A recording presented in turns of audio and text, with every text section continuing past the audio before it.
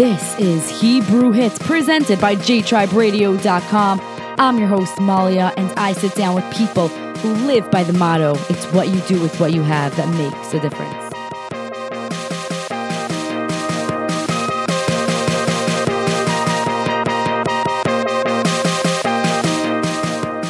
Welcome to the 38th episode of Hebrew Hits. I'm your host, Malia, and today I have the pleasure of sitting down with Yonah Weiss. He's actually on a Zoom call with me right now because he's in Israel.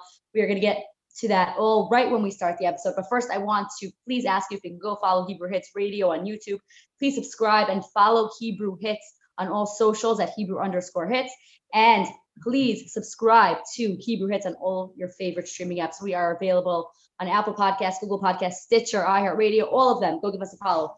Right now, I have cost segregation expert Yonah Weiss with me. How are you doing today? I'm doing pretty well. Thanks so much for having me on the show. So I know that when we were talking, on the phone, you were saying how you were brought up, you were in California, now you live in Israel. So tell us a little bit about your background.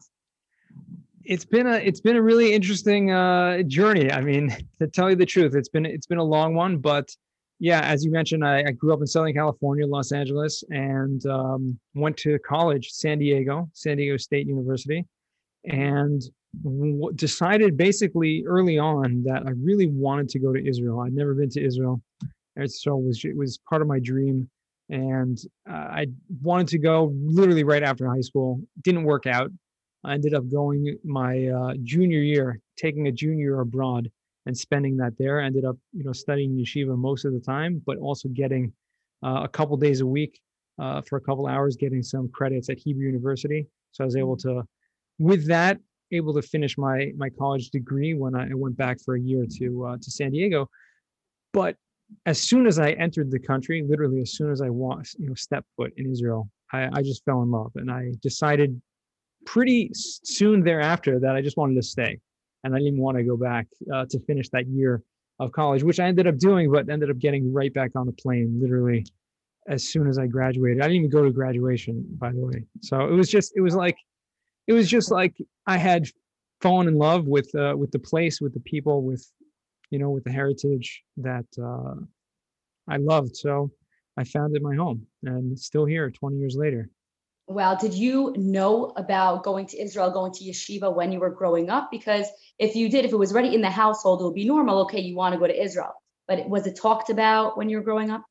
No, it wasn't talked about really much at all. And I had a little bit of, I wouldn't say a fight per se, but it didn't come easy. Let's just put it that way. I was kind of on my own in that decision. And so was, in that regard, it was a little difficult, but I felt like, many of our forefathers who had gone on journeys, going like Avram Avinu going across the ocean, going across the river, right? He was on the other side. The whole world was against him, and he went and did what he knew was right, what he felt was right, and I kind of felt like I had my forebears to that decision.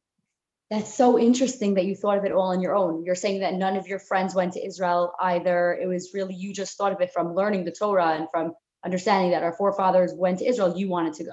No, I wouldn't make it that broad. I definitely knew people who went, but it wasn't something in my household that was, that no one else in my family had done, and it wasn't like something that was pushed that this is something you should be doing. So that's all. I definitely knew people who went, and knew people who spoke about how great it was, which is why I wanted to go as well. So you went to Israel? I'm just trying to get, the whole picture. You went to Israel. Did you come back for like a few months, or did you stay there once you went? You didn't come back to America?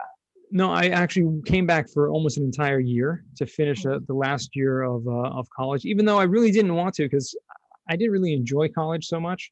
I didn't really feel like it was anything that was pushing me to get a career or anything like that. I didn't have a drive for that at the time. And so, but I did feel like it was something that I had to do, something that I should do. And I decided that, I made a commitment to finish.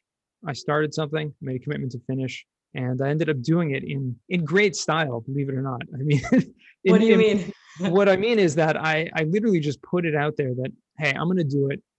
I'm going to go back, but because I fell in love with the learning of Torah, and in living in Israel, I literally felt like I was going to go back as soon as I graduated. So I put it in my mind that really I'm just going to continue what I started back in San Diego, whether or not the place is the same. I'm just going to say, people ask me, where am I from? I'm going to say I'm from Yerushalayim. I'm from Israel, right? Already when I was living there, and I set up chavrusas there. I ended up working for the Torah high school of San Diego, living in the dorm as a dorm counselor in that final year of college. Ended up going to classes just like a couple times a week. Ended up making up my own classes where I would learn and I'd write like a paper on some Torah subject, which was very cool because I had some flexibility in doing that. But one thing that I found was that I didn't even know that something like that existed, that you can actually make up your own classes and get your own credits as long as you find a professor that's willing to sign off on it. So I did what I think a lot of people should do if find yourself in that situation. Reach out, find a professor, find someone that is personable, someone that you can relate to, and just pitch the idea. And for me, that's what I did. I really pitched the idea to like 3 different professors, and they all bought into it. And so I literally was able to get credits for classes that for doing whatever I wanted to do. That's a very big change to happen right after high school. How old were you? You were 18, you were 19, 20. How old were you when you went to Israel? 20. So yeah, 2 years, third year of college. Wow. So how was that transition for you? You're so used to the American lifestyle. Like even in America, the streets are even paved. Like it's so different. Everything is so different. It's so different. How was that transition for you when you went from America and you went to Israel? Well, you're absolutely right that it's different. It's a different culture, especially I was living in Yerushalayim. I was living in the old city for a little while. And so it's a totally different environment, different culture. But I didn't grow up with like this huge, this mindset of, loving the material world. My family, we were pretty frugal, comfortable, I'd say upper middle class, whatever grew up. But I didn't have the things, just everything at my fingertips. I had to work. So I had a work ethic. Already in high school, I had to, have several different jobs so I could pay for whatever I wanted to. If I wanted extracurricular stuff or wanted to, to buy myself things. So there wasn't this idea that, the life of luxury and, material existence is really what it's all about, which I think a lot of people in America and the Western culture in general are addicted to. This comfort and this, I don't want to put anyone down, but decadence of just living in the material world. And so for me, the spiritual pursuit of just living in a place and not even thinking about how it was almost like, in certain senses, like a third world country. It's a very advanced country in a lot of senses, but on the other side of the coin, you go to Mea Shearim and things like that, where people live like you can't tell beside, if they pull out their, their cell phone, whatever, but you can't tell that this place has been transported back 100 years or not, because the people live like as if it were. Mm-hmm. I mean, it's so interesting because I'm from America and I didn't realize how much I have and how much, it's accessible for me in America until I went to Israel. When I went to seminary, I was like, wow, I live in America. It's such a difference. Even if people are, not living a luxury lifestyle, you still have so much more here in America. So I want to ask you this question. I know that you can't say you don't miss anything about America. Come on, you can't. Like if I would go to Israel right now, I would need my holy schnitzel. It's down the block for me right here in Cedarhurst. The sandwiches are so amazing. The sauces are great. There's perfect parking. In Israel, you have to take a bus. And holy schnitzel, the sandwich is just like delicious. They put such good stuff in it. So that's what I would miss. Don't tell me there's nothing that you miss from America. Come on. There's certainly things that, I miss. You can miss things, wherever you go in life. But it's really about the decisions you're making and the, places you're going and being totally in love with where you are and what you're doing and the people you're with at the time. And so, yeah, I'm sure there are things I miss. I mean, so what is it? A chocolate bar, like the cars? What do you miss? Oh yeah, I definitely miss traffic. Yeah, it's a big thing. No, I don't know. You can't really get American style pizza in Israel. It's just that is very true. It's different. It's a totally different thing. So if I were to mention, one thing, I don't know. Maybe that would be it. Maybe it would be customer service. It's very hard to get customer service in Israel. It's just a different culture. But you get used to it. You just get used to it. And I think if you want to survive, you want to succeed in a different place, you have to get used to the different culture. You can't think like, oh, I'm just gonna get here exactly what I had somewhere else. No, you have to sacrifice, and I think that's an important thing. Was the language a difficulty for you? Not really. I actually, when I was in college, I grew up with some Hebrew, but in college I actually took, because I knew I wanted to go to Israel as soon as, like I said, right after high school. It didn't end up happening for a couple of years, but I ended up taking classes in university for that purpose. So I took Hebrews. I took 2 years of Hebrew. So my Hebrew was pretty proficient in terms of speaking. I had some friends that I spoke with, and you just immerse yourself. You get involved with it. I'm pretty good with languages, picked up pretty quickly. And so therefore, it wasn't that big of a barrier for me. That's good. And do you ever feel like homesick for your family, for America when you're in Israel, or are you completely, you would say you're an Israeli 100%? Well, I think they're two completely different statements there. So I'm not going to agree to both of them. I don't consider myself an Israeli by any standards, although my kids are pretty Israeli, that's for sure. And it's really hard to get around that. But no, not really homesick. I mean, I consider this my home. Like I live here. I love it here. I work remotely, so I work in America, and so I'm dealing with Americans all day long, every day. English is really my primary speaking language, although for many years, Yiddish was my primary spoken language. And so I didn't have, English was kind of hard for me to get back into, to speak regularly. And Hebrew for a couple of years also. I was speaking Hebrew fluently, and that was my, first language. So it's just a combination. It's really about where your environment is, and I totally have seen that, how based on where your environment is and who you're speaking to, who you're hanging around with, that's going to influence you and is going to have an effect on you. For sure. Now let's talk a little bit about your parents and your family. How did they feel when you were 20 years old and decided, okay, I want to pick up and I want to go to Israel? Well, they've always been very supportive of, myself and my siblings to do what we want to do, and make, kind of put us in that role of having our own independence. And part of that had to do with having us get jobs when we were in high school so that we could pay for our own things, and they're paying for college as well.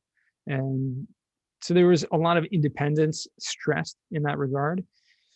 And so they totally supported my decision in that regard. Like, they respected that, but at the same time, they didn't, they wanted me to stay. They wanted me to. So there was that kind of a kind of rift that was created when I did go, and basically said, well, I'm going, I'm never coming back. Wow. It wasn't personal. It wasn't like, I'm leaving you guys, whatever, but it was just like, hey, this is where I feel like I need to go. This is my life. This is where I want to see where it takes me. And I think they were very supportive of that to a certain extent. And how are they feeling?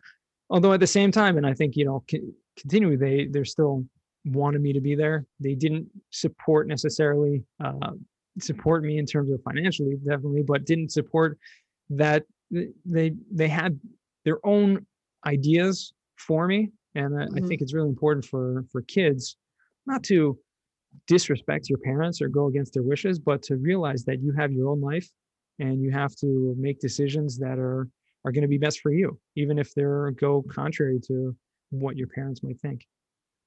If you don't mind me asking, what did your parents want for you? I don't think they wanted anything specific.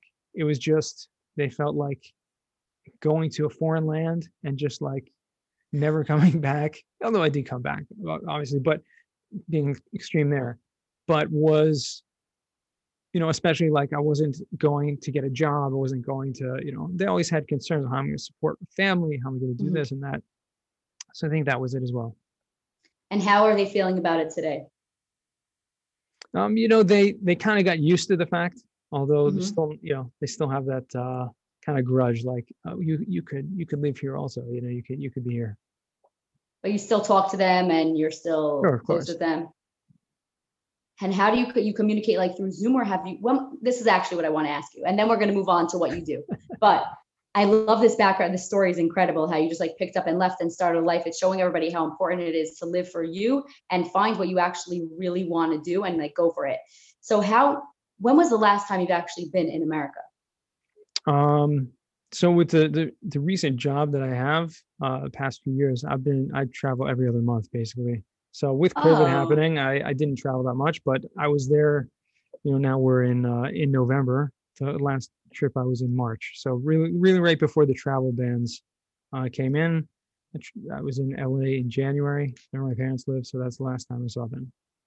oh, so you're here all the time. I thought you like left and didn't come back for 20 Well, years. there was basically, I mean, there to a certain extent, I did go and ended up, we didn't really get to the full extent of the story, but for about 14 years or so, I totally Mhm. immersed myself in Torah, in learning, and I did travel. I went back maybe twice during that time. Wow. So from when The you past, left for like, 14 years.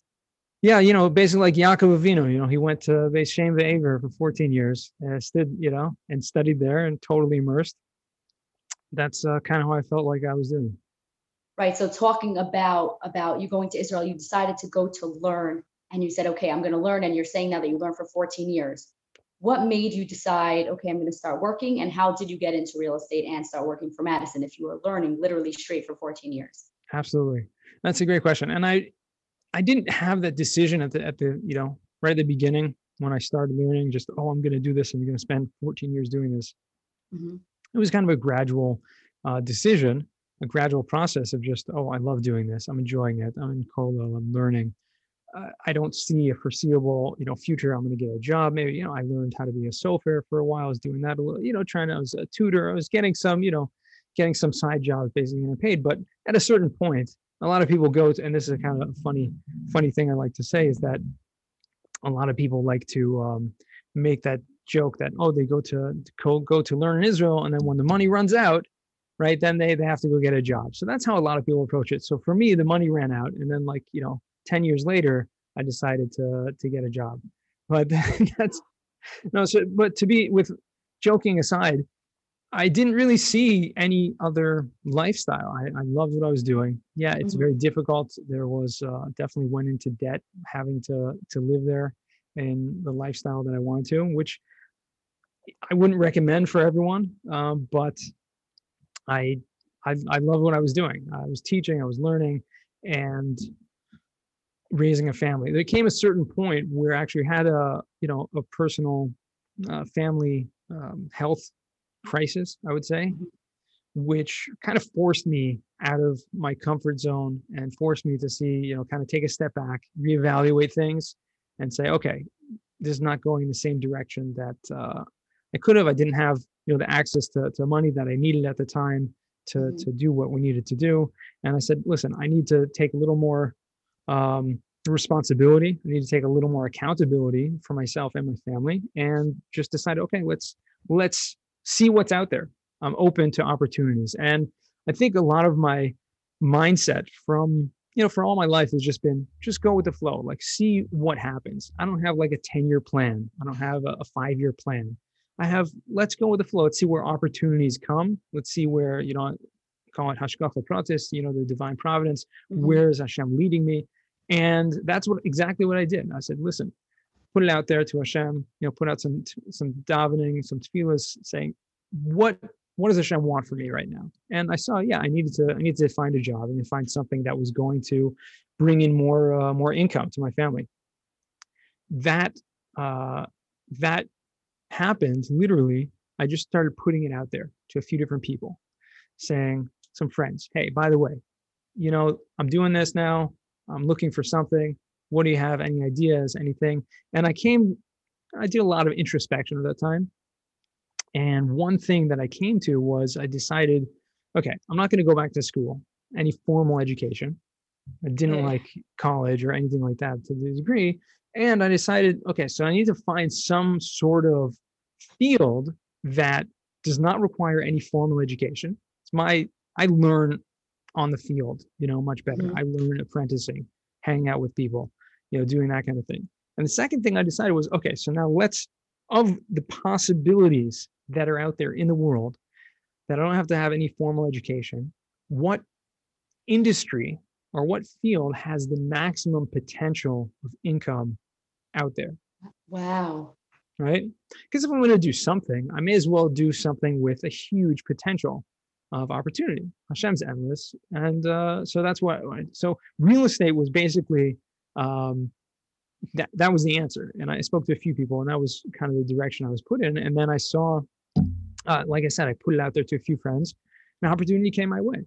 A friend of mine was, he said, "Hey, he'd been working in commercial mortgages for a number of years, and he started doing his own thing.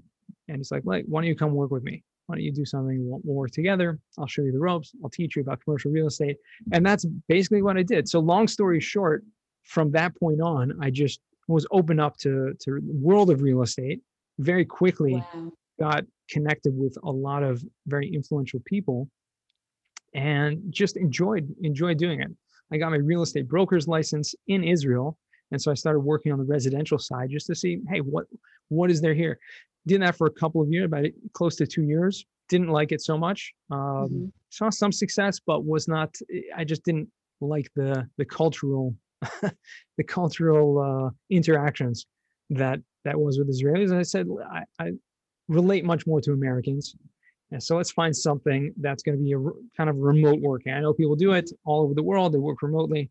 So I found this company, Madison, amazing company, Madison Title, Madison Commercial Real Estate. A lot of people know of them, especially in the tri-state area. And literally, I spoke to a friend of mine in real estate for years and years, at least 10, 15 years. And he said, "Oh, Madison, they're the tzaddikim of real estate." Wow. That's what his words were. I'm like, "Oh, listen, that sounds like a good fit." I don't know. It's a Jewish company? Yeah, it's a Jewish Okay. company. They're from the owners of the company, the principals. And so I was like, okay, sounds like a perfect fit. and that's got a job working with them, and the rest is history, basically. Was it hard to get a job with them since you didn't go to college? I mean, you said you don't need it for real estate, but how was that process of getting a job after saying that you learned for 14 years and then you're starting? Like, did they ask questions? How did they feel? Well, since I had spent, before I started with them, I'd spent the last couple of, 2-3 years almost in the real estate, doing commercial mortgages for a little while, and then doing the residential brokerage. So I had a background in real estate. People nowadays don't really hire based on college education. I think it's a little overrated at this point, unless you're going for something very specific that you need the skills that a college degree will get you. I think it's very overrated. Getting a college degree. That's just my personal opinion.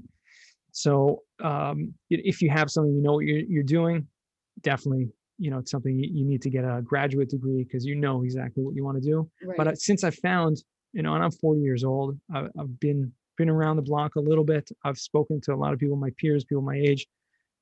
A lot of people, believe it or not, do not do anything that has to do with their college degree.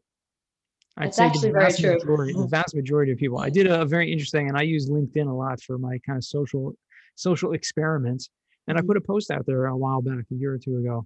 It was just like, my degree is in blank, and now I work in blank. And I had like hundreds of responses. It went viral. It was like 100,000 views or whatever. Wow. Like hundreds of responses, and the vast majority of them were totally like, I got my degree in, finance, and now I work in, agricultural, whatever, like totally different.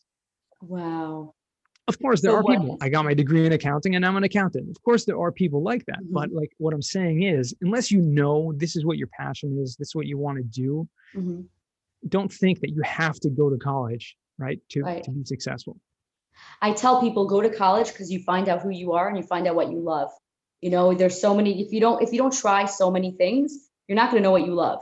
You have to try it out first. So let's talk about what cost segregation actually is. Our listeners may not know what that is. So what is cost segregation?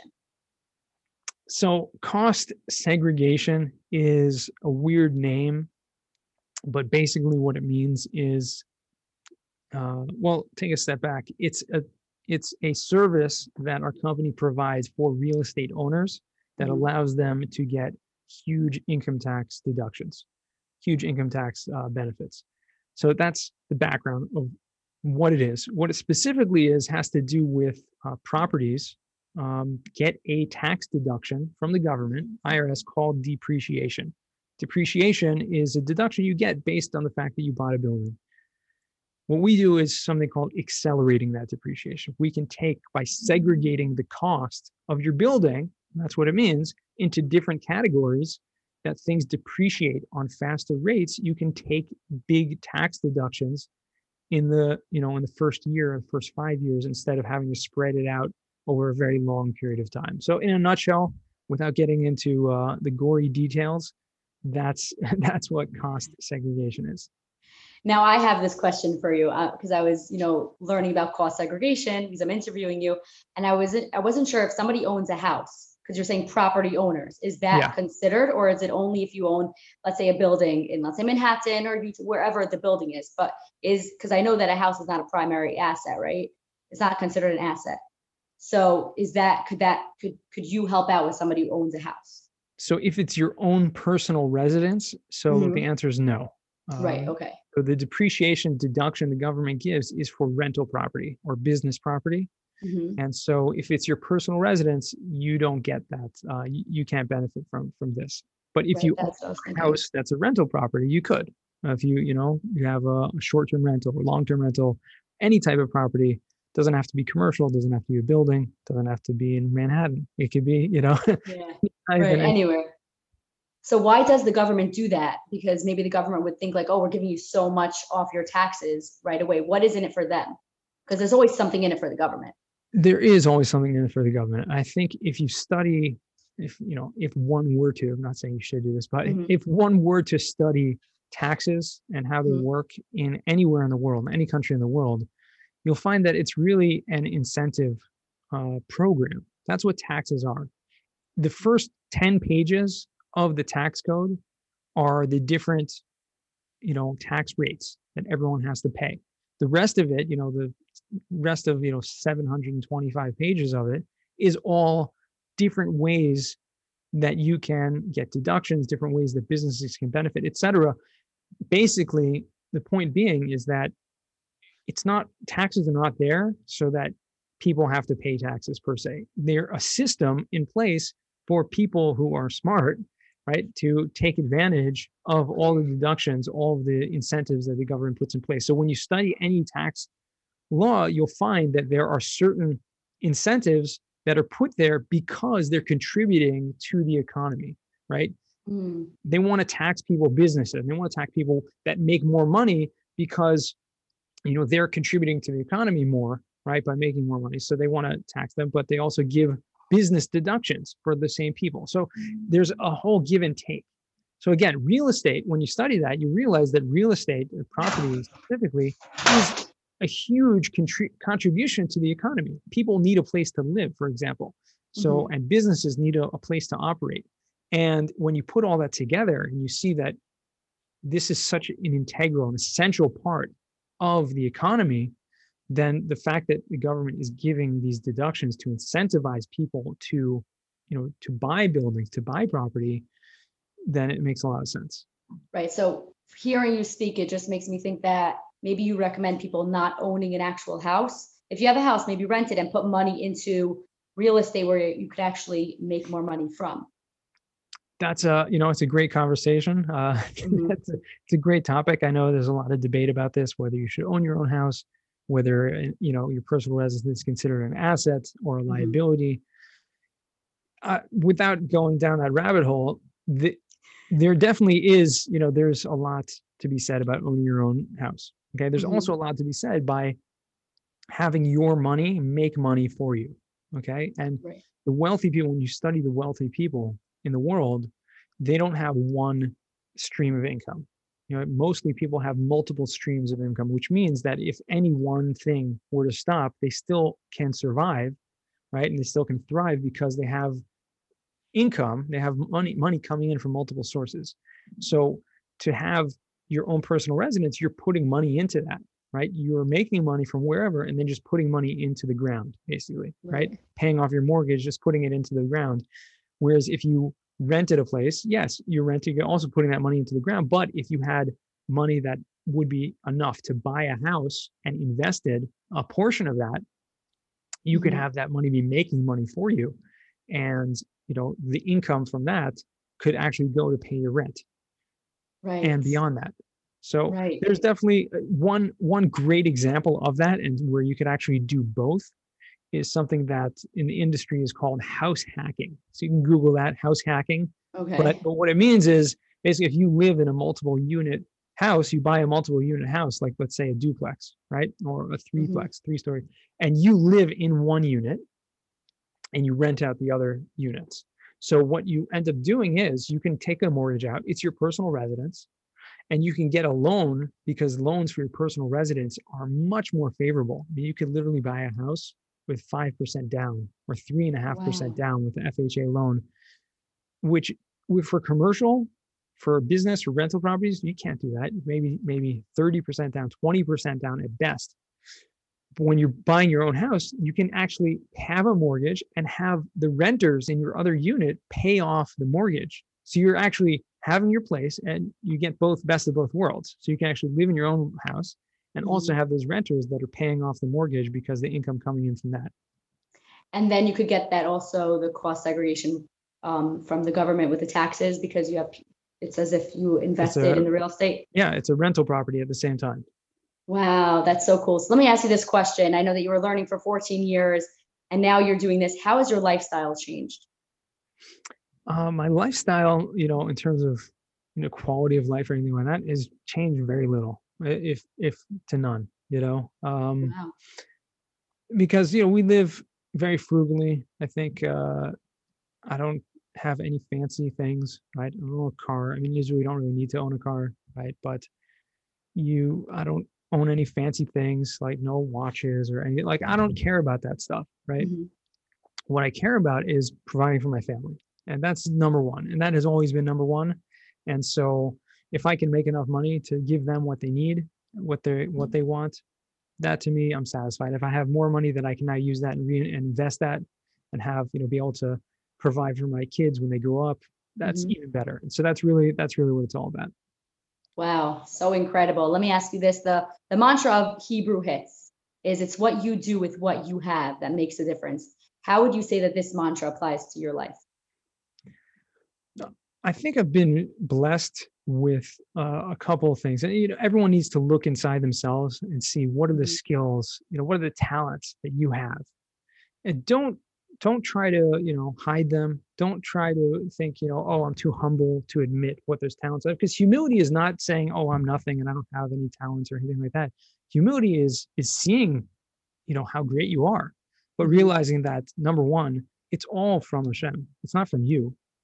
Okay, Right. so that's number one part of humility. The second part of humility is realizing that as great as I may be in all these gifts that I've been given, it's nothing compared to what my potential is. And so I Wow. think of those skills, or what I have and what I'm doing with that, number one is that I believe I have a very good ability to, because my background is in learning and in teaching. I love to teach. And so one of the things that I've kind of been blessed with is that ability in public speaking and teaching. So I love that. So I'm doing with that in a different Mhm. sense. I try to do it, in everything that I do, but just to help other people and to teach other people, uh, to try to get ahead of where they're at now. That's number one. Number two would be, and it kind of goes together with that, but I've always had this really innate sense of giving, right? Wow. The whether I was born, my birthday is on the second day of Pesach. So for anyone listening who knows about the sphere of Omer, you know that there's different attributes. And without getting into Kabbalah or anything like that, the second day of Pesach is called Chesed Sheba Chesed. So it's Mhm. the giving of the giving. It's like the ultimate giver, right? That was Avram Wow. Avinu, and so that I feel like that has something to do with my life's mission. And Mhm. so how much I can give, how much I can help other people, contribute, give back, and so that's why I think I do a lot of what I do. Now that you're saying that you're such a giver, and I really do believe it has something to do with when you're born, especially chesed sheba chesed. Can you share one or two stories where you knew if you give to this person, there's no way you're getting back, but anything from this person, you still gave? And how did it make you feel after giving to this person with knowing you're not getting anything back in return? Well, I think one of the like the Rambam list, the different forms of charity, different forms of stuff, and the highest form is to give to someone in a way that you're actually teaching them you're teaching them, or you're giving them a profession. You're teaching them, right? Like, there's old famous, they say this from the Rambam, they say it's a Chinese, thing that if you give a man a fish, he'll eat for a day. But if you teach a man to fish, he'll eat for a lifetime. I think it's really the same idea, the same concept, whether it's from the Rambam or from the Chinese.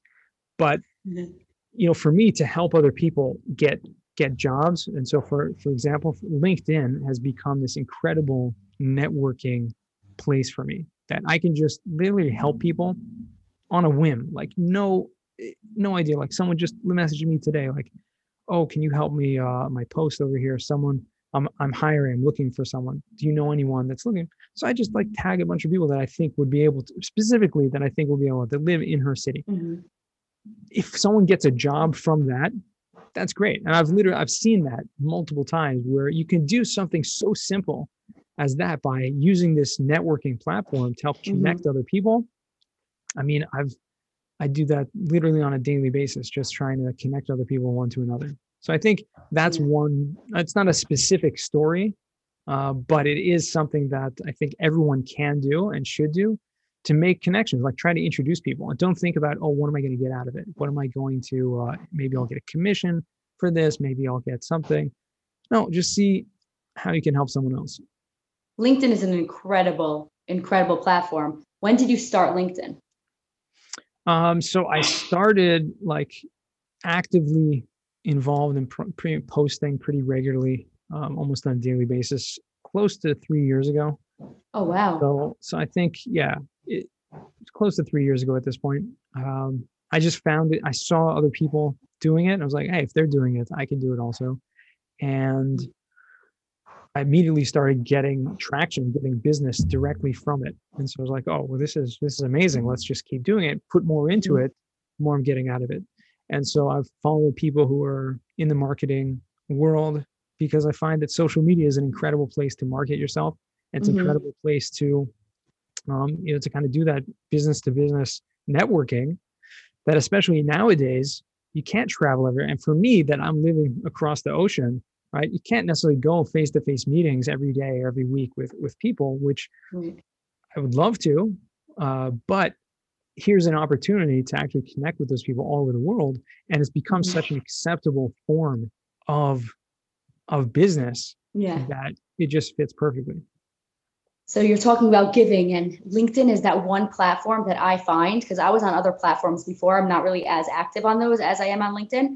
LinkedIn, I find that people are there to help you. People are not there just to make a buck off of you. They really genuinely want to help me. People message me, I have this amazing person for you to interview, this amazing person for you to interview.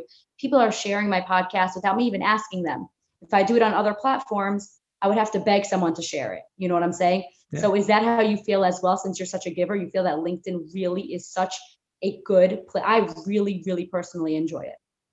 Absolutely. There's a certain extent of kind of you scratch my back, I'll scratch yours. But people are very willing to do it. And I think that's the point you're making, is that people are much more open to that because they realize that business is really about networking. It's about, who you know, how you interact with them, and the openness of the people. And I have a very, very vast, wide network, well beyond the kind of Jewish community of New York, which, I think is not unique, but it's something that you really need to do and you have the opportunity to do, and kind of just branch out there and get yourself in front of the right people.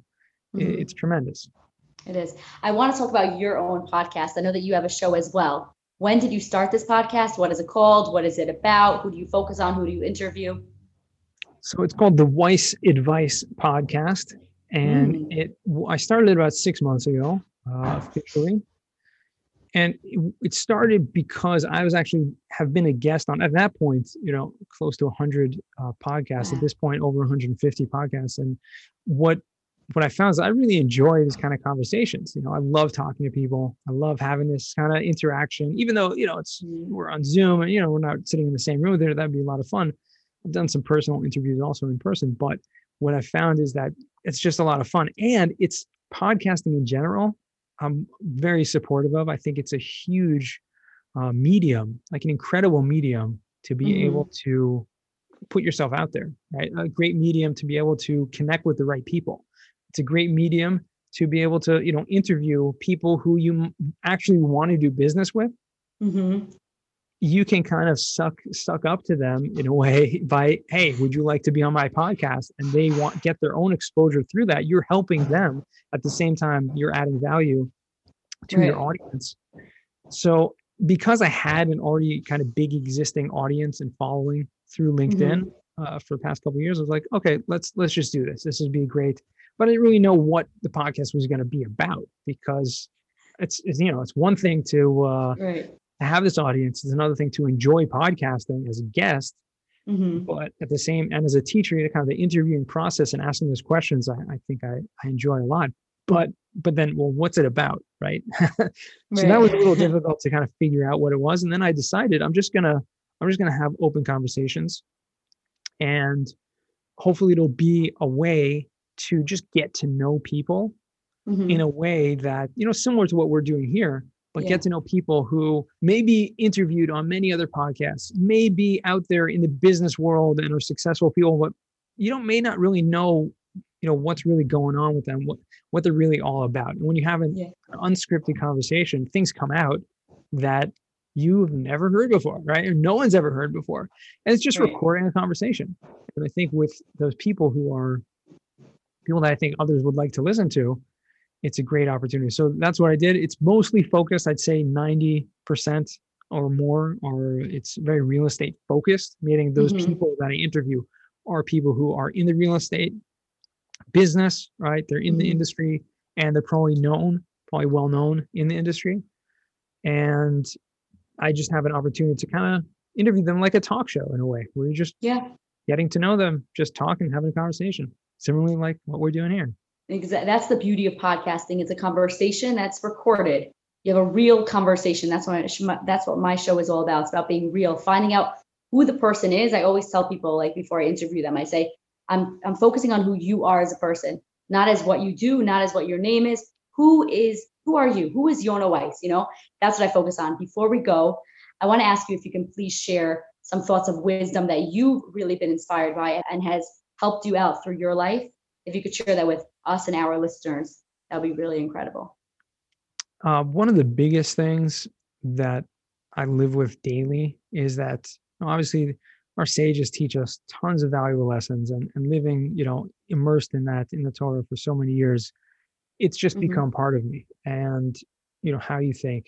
I don't like so much all the conventional wisdom that's out there in the world today, all these books, these self-help books and all these things, because I feel like everything, whenever I've read any of those, having, learned the Torah and gone through so much of it in such depth, it's all there. It's literally all there. I know it sounds like cliche. You heard your Rebbe say that. You heard someone say it. Everything's in the Torah. But really, when you've gone through the Torah and you really understand it, and have been around people who do, and then you read some of this other stuff, right? The 7 Habits of Highly Effective People. It's a great book, right? But it's all from the Torah. Literally, like everything that's in that book is in Sefer Tanya. Like everything. Okay, there's nothing new. There's no chidushim for me. But and all the other books out there. So for me, I always go back to the Torah. I always go back to our sages, what they teach us. And so one thing that it says, Ezu chacham halom kol adam, right? Who's a wise person? What's wisdom, right? You're looking for wisdom. You're asking what's something wisdom that you take with. Well, who is a wise person? What is it? It's someone who learns from everyone. It's when you can get beyond yourself, right? To think, oh, I can't listen to advice from him or her, my kid, right? Or my coworker, or my competition, or my, or this or that, or the neighbor, or the guy in the shul that I can't stand. I can't listen to that. No, you have to actually, if you want wisdom, you have to be willing to learn from everyone. Now, sometimes what you're going to learn from some people is what not to do, right? Or that's how true. Not to think, or how not to act, right? Right. For sure. But you have to have that that humility to actually be able to be open to learning from everyone. When you talk about learning from everyone, you don't mean that you should have 5, 6, 7, 10 mentors. You mean that your eyes should be open to actually seeing what can I learn from what's going on in front of me, from the people. Absolutely. And not just people, but literally every situation, right? Everything that we do in life, everything that happens to us or everything that we experience is a learning experience, something to learn from that. And this is a great quote. Someone pointed out to me this. It says, fail, right? Failure is, some people think of failure as just a learning experience. So fail is actually that acronym, right? FAIL is first attempt in learning. Okay. When you fail, you make a mistake. It's not something that should be a setback. You could actually take that and move forward with that, because you realize it's just a learning experience. Everything in life is there to learn from. Wow. Well, thank you so much for being here. I really appreciate you taking your time to sit down with me today. Anytime. Yeah. No, this has been fun. Thanks so much. It's been really fun. Well, you just listened to the 38th episode of Hebrew Hits. I'm your host, Malia. That was Yonah Weiss. He is the cost segregation expert. How can they get in touch with you if they want to ask you any questions? You can find me on LinkedIn. That's actually the quickest response you'll get from me, or you can go to yonahweiss.com.